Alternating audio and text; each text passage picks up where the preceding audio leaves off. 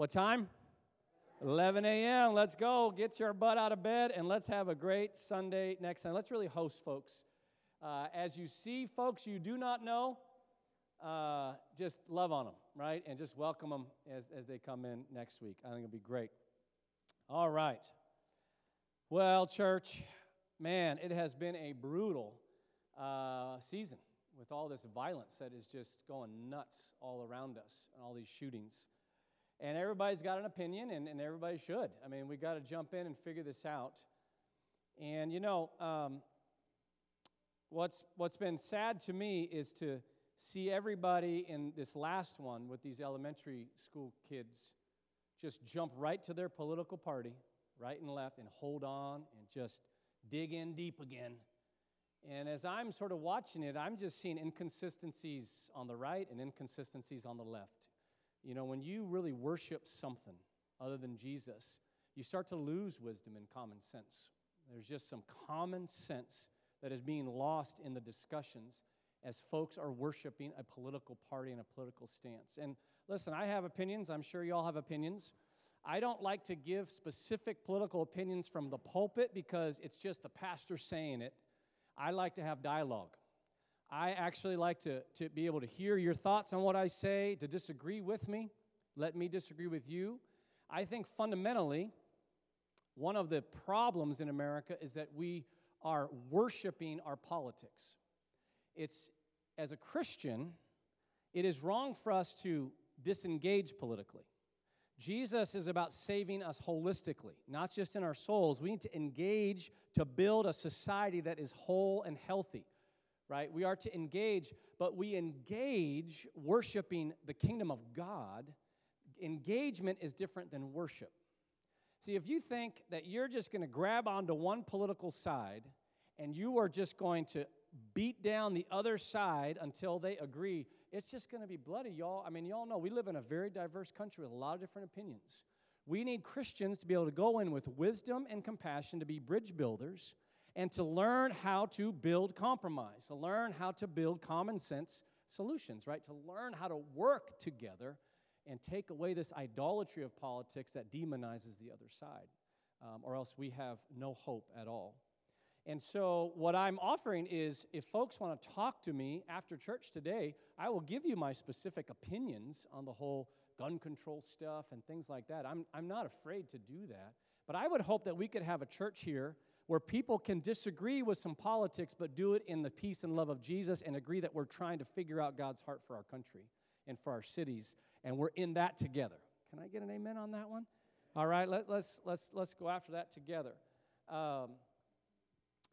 We need to figure things out together. That's why I'm very grateful that folks are putting on this local election thing on Thursday. One of the idolatries we have today is a national politics, and nobody gives a rip about what's going on right in our city. And so many decisions get made that affect the day-to-day lives of us in the city. And so we need, as Christians, again, to model, like, we're going to engage on all the levels, but particularly in our own backyard. And like Teresa was saying, we've got some folks that have done a lot of work for us that beat to the same heartbeat we beat to. So you can hear their thoughts and, of course, disagree, but at least you can get some information to really compel you into engagement in the city. Well, in the midst of all of this horrendous thing, everybody feels it on so many levels. I cannot even imagine what these families are going through. I mean, that's just the worst nightmare. Take my life before my children's, right? That's what every parent would say. Take my life before my children's. But I also am feeling on the level, I have a wife who's a teacher. And this shooting has just brought this level of like, what, now schools are going to become a target for, right? And we need to back up teachers in the midst of a little bit of anxiety, right? As they are stepping into loving our kids every day. And in the midst of this, we've got so many different things. We've got to come back right to the center, and we've got to remind ourselves that Jesus is alive and his Spirit is always among us. Even in the midst of great tragedies, Jesus is alive and his Spirit is always among us. The Spirit of Jesus is always pursuing us. The Spirit of Jesus is always accessible to those who will believe and receive. Always. And the Spirit of Jesus, we have been learning all year in the Scripture, it comes to comfort us, to encourage us, and to strengthen us. So one thing I can confidently say in front of you all is that when tragedies happen, if you deal with the tragedy by just doing this on your phone and just getting into the social media craziness and the news anger, and that's all you do, and you numb out or you anger out that way, you are losing the Spirit of Jesus. It is right to engage. You know me, you've heard, I am not a news guy this year. I've been fasting from it. I engaged in the news. You got to learn what's going on. But then you got to realize what's going on in your heart, and you got to stop, and you got to go and receive the Spirit of Jesus. We've got to grieve with the Spirit of Jesus. We've got to grieve and talk and pray with each other. I've been doing that with folks all week, talking it out, figuring out face to face to go after the Spirit of Jesus. And as He encourages us and He comforts us, His promise, and I think it's one of the most incredible promises of Jesus, is that His Spirit, as we engage with it, will fundamentally change who we are.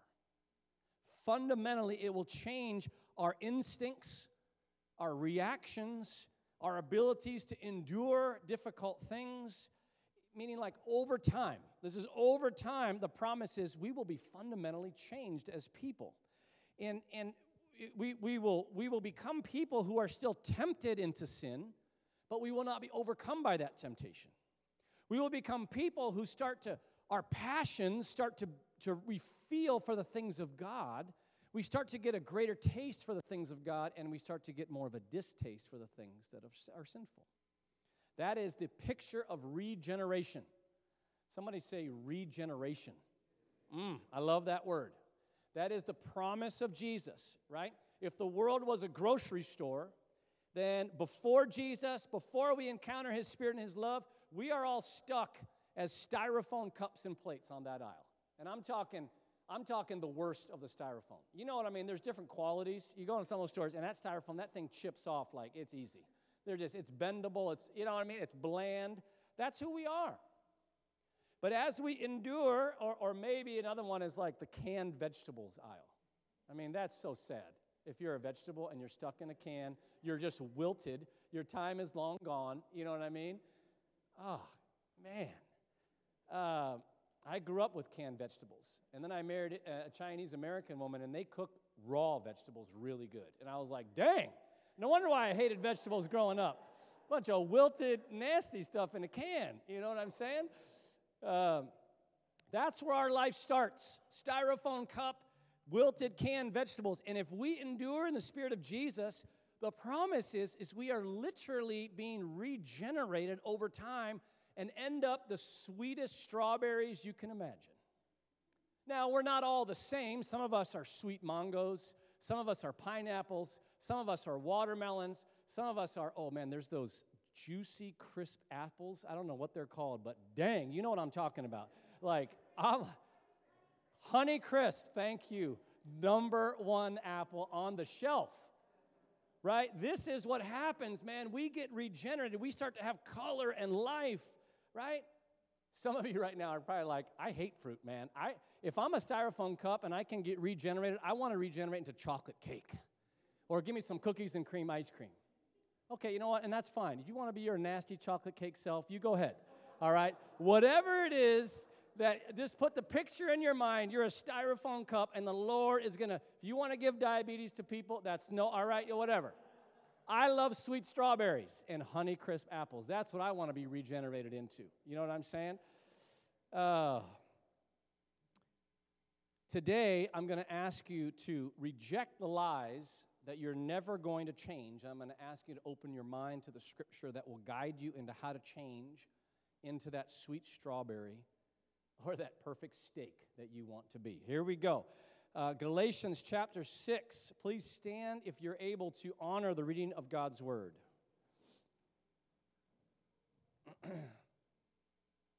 Dear brothers and sisters, if someone is caught in a sin, you who live by the Spirit should restore that person gently. But watch yourselves, or you also may be tempted. Carry each other's burdens, and in this way you will fulfill the law of Christ.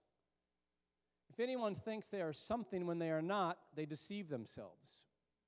Each one should test their own actions.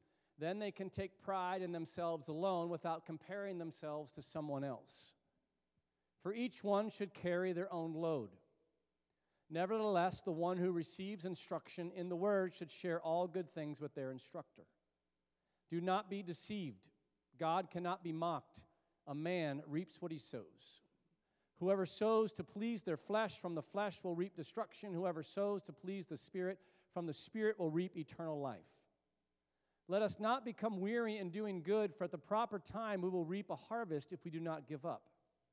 Therefore, as we have opportunity, let us do good to all people, especially to those who belong to the family of believers. Lord Jesus, we thank you for your scripture. We need your word. Come and feed us. This is your word with your Spirit. Come and take away casualness and apathy. Let us take in your word that we may be changed by it.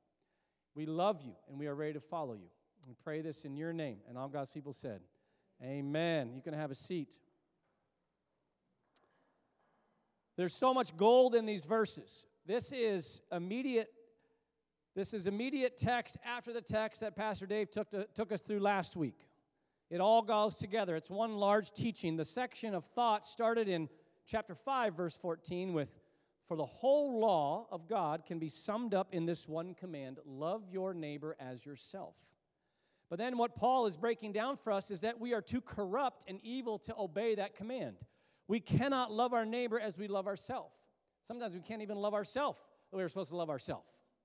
And he is then working together from chapter 5, verse 14, all the way to chapter 6, verses 10, to weave and integrate three main factors that work together to regenerate us into those sweet strawberries that can love our neighbor as ourselves. The three main factors, or if you want, those of you math folks, that gives me shudder just saying math. I hated math. But those of you, the equation of transformation is the Spirit of Jesus, our effort, and Jesus-centered friends. If you want to be fundamentally changed, three things are needed all at the same time. The Spirit of Jesus, our effort, and Jesus-centered friends. Here we go. First, the Spirit of Jesus. We talked a lot about this last week. If you're not here, I encourage you to find that teaching on our YouTube channel. But essentially, the Spirit of Jesus is the power of God. It is at war with the Scripture says our flesh. Another way to say it is our sinful nature.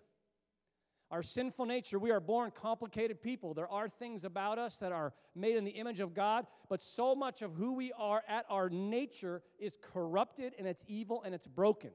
And so the Spirit of God then is able to come in, and when it comes in, it's a war to overcome the power of our sinful nature. In chapter 5, verse 19, we get some examples of this corrupted nature. Sexual desires, desires for revenge, for violence, division, jealousy, selfish ambition, and it goes on and on. We don't have enough power within ourselves to root those desires out of us or to overcome their control over us. In fact, we often give up fighting the war because it's just too hard, and so we start to justify just living in those desires and making them our identity. Or as chapter 5:19 says, we start following the desires, letting the desires be our guide. Most natural desires are horrible masters and will continually lead us into chaos in our minds and our souls and in our relationships. So instead, we surrender on the daily. We surrender to that grace-filled, loving, powerful Spirit of Jesus, believing that it's only the power of the Spirit that can regenerate us, can root those desires out, overcome that. And so this then leads to the second factor in the regeneration effort. Spirit of Jesus is first. The second one is our own effort. We are commanded by Jesus to take ownership of our own journey of transformation. We have been created to have our own agency to participate and help shape who we are going to become. Chapter 6, verse 4 tells us clearly, in a different translation, pay careful attention to your own work, for then you'll get the satisfaction of a job well done. For we are each responsible for our own conduct. Verse 7 says, don't be misled. You cannot mock the justice of God. You will always harvest what you plant. Those who live only to satisfy their own sinful nature will harvest decay and death from that sinful nature, but those who live to please the Spirit will harvest everlasting life from the Spirit. Church, this is real talk from the Bible. This isn't parables. This isn't confusing sort of ancient, stuff that we have to decipher. This is real talk. God will not be mocked. What you sow is what you harvest. You put seeds into your life that are going to grow an apple tree, you're going to get an apple tree. You put seeds in your life, right? You put seeds in your life, they're going to grow. Whatever you put, whatever you put your energy to, what's going to harvest. What you do with your life affects what kind of life you live and the person you become. And if you believe the religion of today, that what you desire is what you deserve, then your life becomes centered around your desires, that you should make your life purpose satisfying those desires, then you're going to harvest the destruction that those desires bring. But if you put your energies toward the Spirit, sowing into the things of the Spirit of Jesus, then you will harvest over time a regenerated self. You will be regenerated into the likeness of Jesus, and you'll finally have the riches of the kingdom life: joy, peace, patience, self-control, sacrificial love, and on and on. Real talk. God won't be mocked. Our salvation, people hate when I say this in Accession America, our salvation from our sinful nature into the life of God, both now and eternally, it is conditional. It is not earned, but it is conditional. Now, before you start stoning me, some of you theologians hear me out. Ephesians 2:8 says, we are saved by grace, Pastor. Amen. Completely. We don't earn a thing. But the sentence keeps going. It says, we are saved by grace through faith. Through faith. Faith in the Bible is a real, living, participatory effort. It's not just belief up here in the brain. Faith in the Bible demands our participation and our obedience. Let me try to make sense out of this. Right? Jesus says it very clearly in Matthew chapter 6. If you do not forgive those who hurt you, God will not forgive you. That's a conditional statement. There's no parable there. He says in Luke chapter 16, you can only serve two masters, either money and wealth or God. And here's exactly how you serve money and wealth, and here's how you serve God. There's condition there. You're going to have one master. And right here in Galatians 6, he says, God won't be mocked. Whatever you do with your life, whatever you do, that's what you're going to harvest. Right? But Pastor, what about grace? What about grace, Pastor? Yes, it's all about grace. Right? It's all about grace. Grace is this. Grace is the love of God when Jesus says, God lets the sun shine on the wicked and the righteous. Grace is the fact that every single time you come to Jesus with sin, He forgives you. Every single time. There is no amount of sin or mistakes, no amount of bad sowing that cannot receive the forgiveness of Jesus. That's the grace. But that same Spirit of Jesus that forgives at the same time calls us into an effort and a participation into our regeneration.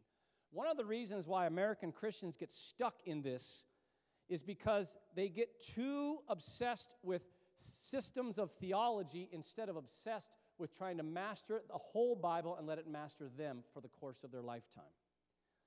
See, some people get so stuck in the sovereignty of God, which is so true, it's biblical, but they get so stuck in that, they worship that system, that they just believe that life with Jesus, that God controls every single thing of my life, from every movement of my finger and every little thought, God controls it. I'm a puppet, so I just got to sit around in my spiritual lazy boy and let God do what He wants to do with my life. See, the Scripture is clear that God is in charge. God is sovereign, and you know what? He can control you like a puppet if He wanted to. But in His sovereignty, He has chosen to actually call you into participation and have your choices affect your life. He wants a real relationship with you. He wants to grow you up into maturity, into who He is. So for God to call us to participate in our regeneration is like a doctor working with a very sick patient. We have the agency to follow the doctor's instructions or not. Right? So, and if we do follow His instructions, we will be healed. But no patient at the end of that journey is going to stand and say, I am the only one that healed myself. I earned this. We're a sick patient. We didn't know what the heck we were doing. We needed the doctor to tell us what to do, and we just had to do what the doctor said. The doctor gets the glory. The doctor's the one did all the work. The doctor's the one studied everything. The doctor knows exactly what's going on. We just took a pill. See, as Dallas Willard says, some Christians believe that as long as they believe that Jesus is God and the Savior of their sins, and they pray that belief, and they show up to church every once in a while just so, they got a little bit of integrity about that belief, it doesn't matter how they live their life. It doesn't matter what they do with their sexual desires. It doesn't matter what they do with their money. It doesn't matter what they do with the enemies in their life. It doesn't matter what they do with racial differences that God puts around. It doesn't matter because they believe the same thing that the devil believes. And they have this belief, some Christians, that it's like, it doesn't matter as long as I believe it. If I'm a canned vegetable and I never want to change out of being a canned vegetable, well, you know what? I believe it. So at the end of time, when it's time for that judgment, I'm just going to put a sticker on me that says I'm a sweet strawberry. And God's going to run me through that judgment scanner, and I'm going to be fine because I believe, that He's Jesus. God is not going to be mocked. You could try all day you want, like, yeah, you're God. But if you live like you are your own God and you justify it, well, I've been through all this, that's why I act like this. Guess what? At the end of time, if you're still a canned vegetable, you're going to be treated like a canned vegetable. That's the power of Scripture. That's the truth of God. He will not be mocked. Now, there are some who are driven to be holy and perfect. They put all this energy into it, and they end up like Pharisees. They're judging lazy sinners, right? They believe they have to be perfect to be in heaven. That is a whole nother sermon, right? We do not have any power to earn our regeneration. We just participate. Think of it like this when you want to think about the relationship between grace and our effort. What does Galatians 6 say? What you sow is what you harvest, right? So you put a little seed in the ground, and you've got to weed that garden every once in a while. But God brings the sun, God brings the water, and then He brings a fruit tree. You have put a tiny little seed in the ground, and God has transformed it into a fruit tree. You didn't do nothing. You just watered a little bit, and you weeded a little ground, and you just waited. Oh. Our effort, no matter how good we try to be, it's just a little seed. Our efforts are never in proportion to what we receive from God. That's grace. He gives us 100 times the effort that we put in. But He's saying, you just got to give me some effort. You're my son, you're my daughter. Give some effort. At the end of our lives, nobody is going to be able to say, I didn't do nothing, and I was changed by Jesus. I just sat in that spiritual lazy boy, and I'm a sweet strawberry now. Ain't nobody going to be able to say that. And at the same time, nobody's going to be able to say, I did it all. Praise Chris, look at what I did to change my life. You ain't going to be able to say those two things, right? This gets us, our effort is essential. Some of us have to be woken up. Yes, we act out because of so many things that are causing us to act out. But if you try to stand in front of God day after day and say, hey, God, it's just who I am. It's just who I am. God's saying, yes, I have compassion for the things that are causing you to act out, but I am giving you access to a spirit that has more power than the things that are causing you to act out. And this then leads us to the third factor. Share each other's burdens, and in this way, obey the law of Christ, the law to love your neighbor as yourself. Share each other's burdens. He says, dear brothers and sisters, if another believer is overcome by some sin, you who are godly should gently and humbly help that person back onto the right path. I love that line. Help a person stuck in sin gently and humbly. Not with judgment or lecture or rebuke, with a great humility, knowing that, you know what? Chase is messing up right now. I've got to gently and humbly help him back onto the right path. But I'm going to do it gently and humbly because I bet you in a month he's going to have to help me. And I want him to help me gently and humbly. Can I get an amen for that? Right? So we see that the essential command that we must participate in, that we must act on in order to regenerate our lives is helping others regenerate their lives and receiving their help to regenerate our lives. We cannot transform with only the Spirit of Jesus and our own effort. The Lord has set that up.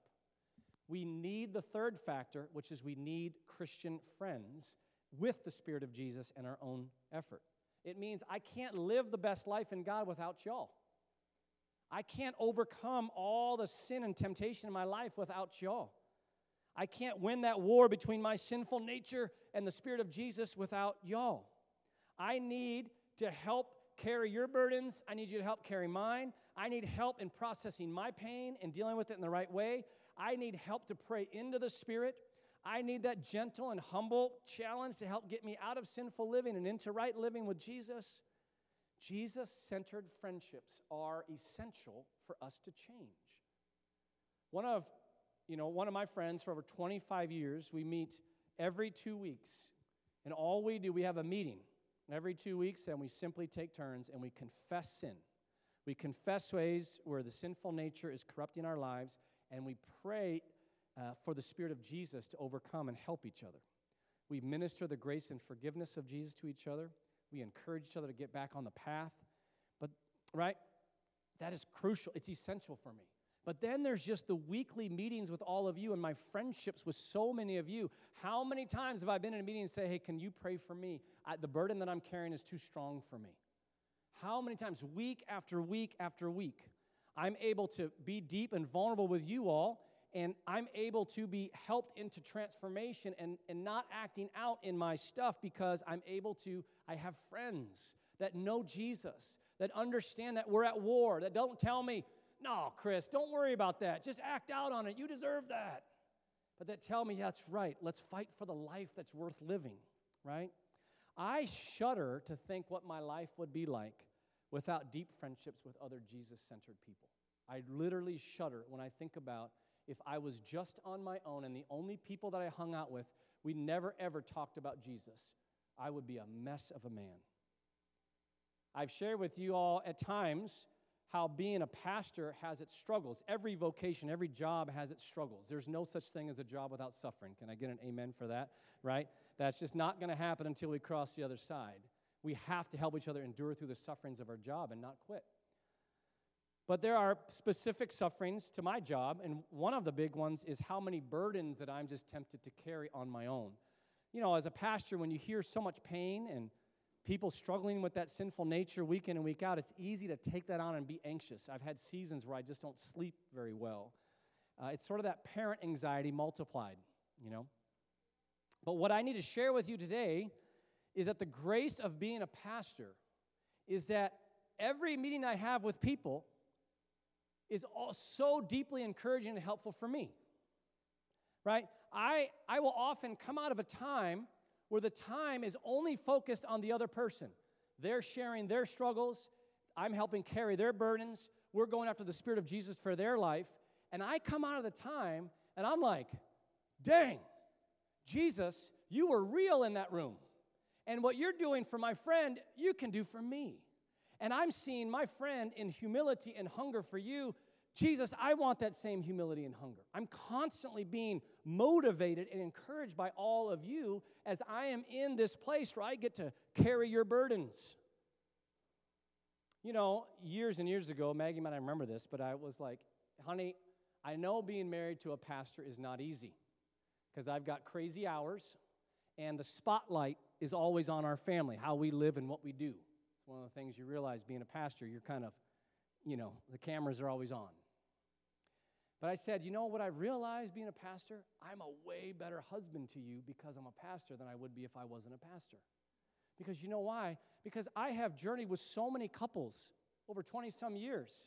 And I'll come out of a time where it's all about the couple and they're crying and we're figuring out, and I'll come out and I'm like, dang, Chris, that was some pretty good advice you gave them. How about you do that with Maggie when you go home? How about you have that conversation with Maggie when you go home? And I'm constantly encouraged as I'm working with other couples to work with my wife. Sometimes, don't take this personal, right? But you all know, I mean, yeah, it's real. Real talk. Sometimes I walk out, I'm like, I don't want to get there, so let's go, Chris. Get better as a husband. So, you know, right? And I'm telling you, what is my point? My point is this. I live an extreme life of sharing the burdens of other people, of helping people out of their sinful nature living, of being a Christian friend. And my testimony is that it works. It totally works. I can see, after 25 years, fundamental change in who I am. I feel like I am the richest person in the world, and of course that's subjective. How do we know who's the happiest, whatever, but that's what I feel, right?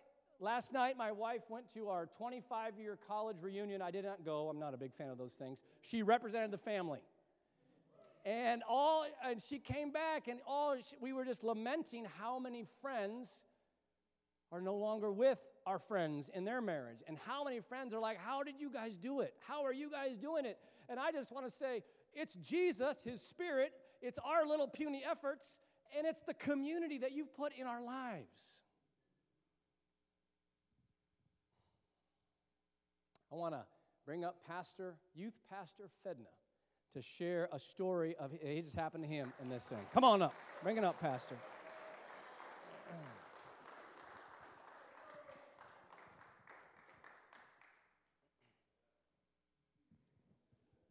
Pastors being the best husbands. I agree with that. So during the all-church retreat, I had a rough day and a half. You can ask my wife. Just a lot of different kind of issues, right? And so I went into the Saturday evening session being really just frustrated and upset, not really wanting to be there, but we were blessed with childcare for Zakai for that session. So I'm like, you got to take advantages, bro. All right. So during the session, the worship was really great, and I was definitely feeling it. And then Chris's sermon was really awesome. And there was a point where he started praying for just the generational cycles to be broken, right? And so as we're praying, I was like just flipping through just different images of folks in here who have broken cycles, right? So just many of you all. And it froze on Nefti. And so I'm like, oh, this is pretty weird, all right? And then God was like, yeah, I want you to go to him and tell him to keep going. And so I'm like, I'm not in a good mood, right? I'm like, God, I really let me just soak it in. I'm enjoying this. But then that previous Wednesday, I had spoken to the youth on the casting of the nets, how Peter didn't really have a great attitude and response. And so he was like, come on, bro, like, lead by example. And so I'm like, all right. So then I get up, I walk to where I knew Nefti's family was sitting, and he's kind of up front getting prayer from Chris. So I was like, he's good. You know, I was kind of thinking that, but then I'm like, I'm going to do this. So I was just waiting while the worship music was playing. And then his son, Nick, approached me, kind of emotional, wanting some prayer. So I'm like, okay, God, you're doing something. And so I got to pray for Nick, and then Nick kind of walks out. And so I'm still chilling, and after he was up there with Chris for a minute. And then Nate walks in, kind of stands next to me, and I'm like, oh, this is crazy. And he was just like, man, I really enjoyed this service, something along the lines of that. So I was like, all right, God, you have me here. Like, this is where I'm supposed to be. And then and I kind of gathered both of them, like, hey, man, I got a word from God for your dad. Would you guys come with me to pray for your dad? And then they're like, yeah, sure, let's go. So we kind of walk over to where we see Nefti walking from, and I stopped Nefti. I'm like, hey, I got a word from God for you, and I want to pray for you, and got your boys here. Because the like generational cycle, I just felt like it was like appropriate that they were there. We all just, they started praying for Nefti. He started getting emotional, and then it just went down the line. The boys were kind of emotional. I don't cry at all, guys. You guys know me. Never, right? But so my first word comes out, and I start crying, and then so Nefti's crying, and then my leg was like twerking or something. So I'm like, man, I got to move my leg away from Nefti because I didn't want to but yeah, it was a super powerful time.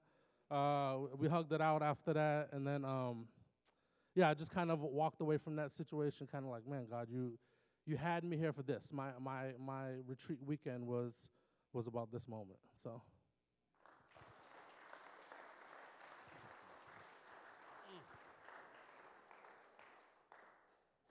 Did you hear all three factors in that? Right? Fedna, his sinful nature was rising up. I'm mad. I don't want to be here. I just want to be by myself. And then all of a sudden, the Spirit of God pursues him, gives him this word for Nephthah. But then the Spirit of God says, you got to take some effort. I need you to move. I need you to go pray with Nephthah. He's like, I don't want to. There's a war there. So then God brings Nephthah's first son to him. and then he brings his second son to him. And Fedna's like, okay, I got to put some effort in.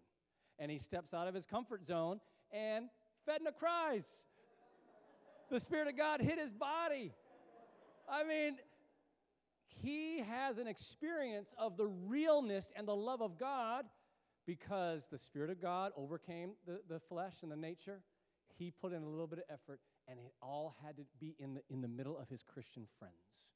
That wouldn't have happened if he was just by himself and he walked out into the mountains, right? I'm feeling something from God. Let me just walk out into the mountains. There's bears out in the mountain. There ain't Christian friends out in the mountains.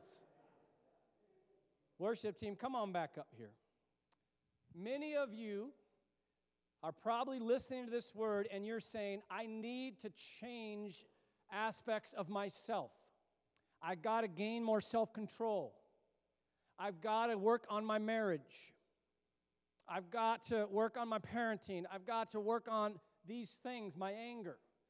And you're probably going to default to what you did the last time you felt a conviction to change, which is, that's right, I got to change. I got to work on it with Jesus.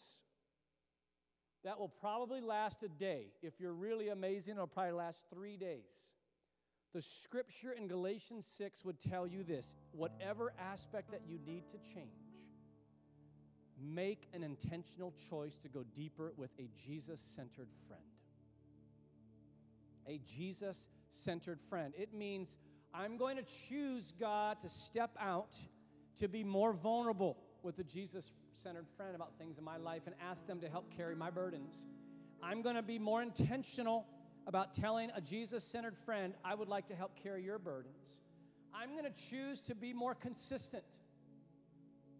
I'm going to choose, if you really believe the scripture, then investing in Jesus-centered friends is more essential to your life than more money.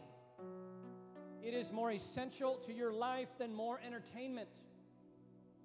We can get all fired up today, and we need to, but it's going to come down to week after week. I have a life group community, and I have an option on this night to have more entertainment or to be with my Christian friends in the Spirit of Jesus.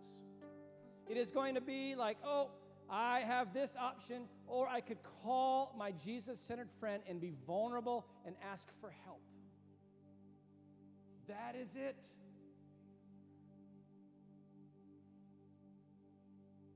Let's go after the riches of friendship that Jesus offers. The riches that we have each other. If you feel an insecurity to go deeper with Jesus-centered friends, if you feel that like, oh, we're not exactly alike, you need to know that those kind of feelings that are keeping you from going deeper with Christian friends are from the devil. The devil is trying to keep us from intimacy with each other so that we will not be changed into the likeness of Jesus. Listen here to the end of our section. So let's not get tired of doing what is good. At just the right time, we will reap a harvest of blessing if we don't give up. Some of you have tried with a Christian friend and it didn't work on their end. The Lord is saying, find somebody else. Keep going, and I will be with you. Do not give up. At the right time, we will reap a harvest of blessing if we don't give up. Therefore, whenever we have the opportunity, we should do good to everyone, especially to those in the family of faith. So right now as we worship, as we always do, but now hopefully it has even more meaning, as we worship, be open to the Lord pushing you like Fedna to go pray for somebody in this room. A word of strength and encouragement. Or be open to receiving a word from somebody.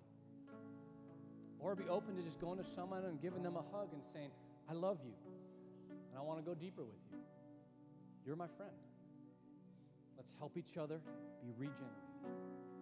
Stand with me, church. We worship God to receive His Spirit. This is our time. You cannot do this with any other friends.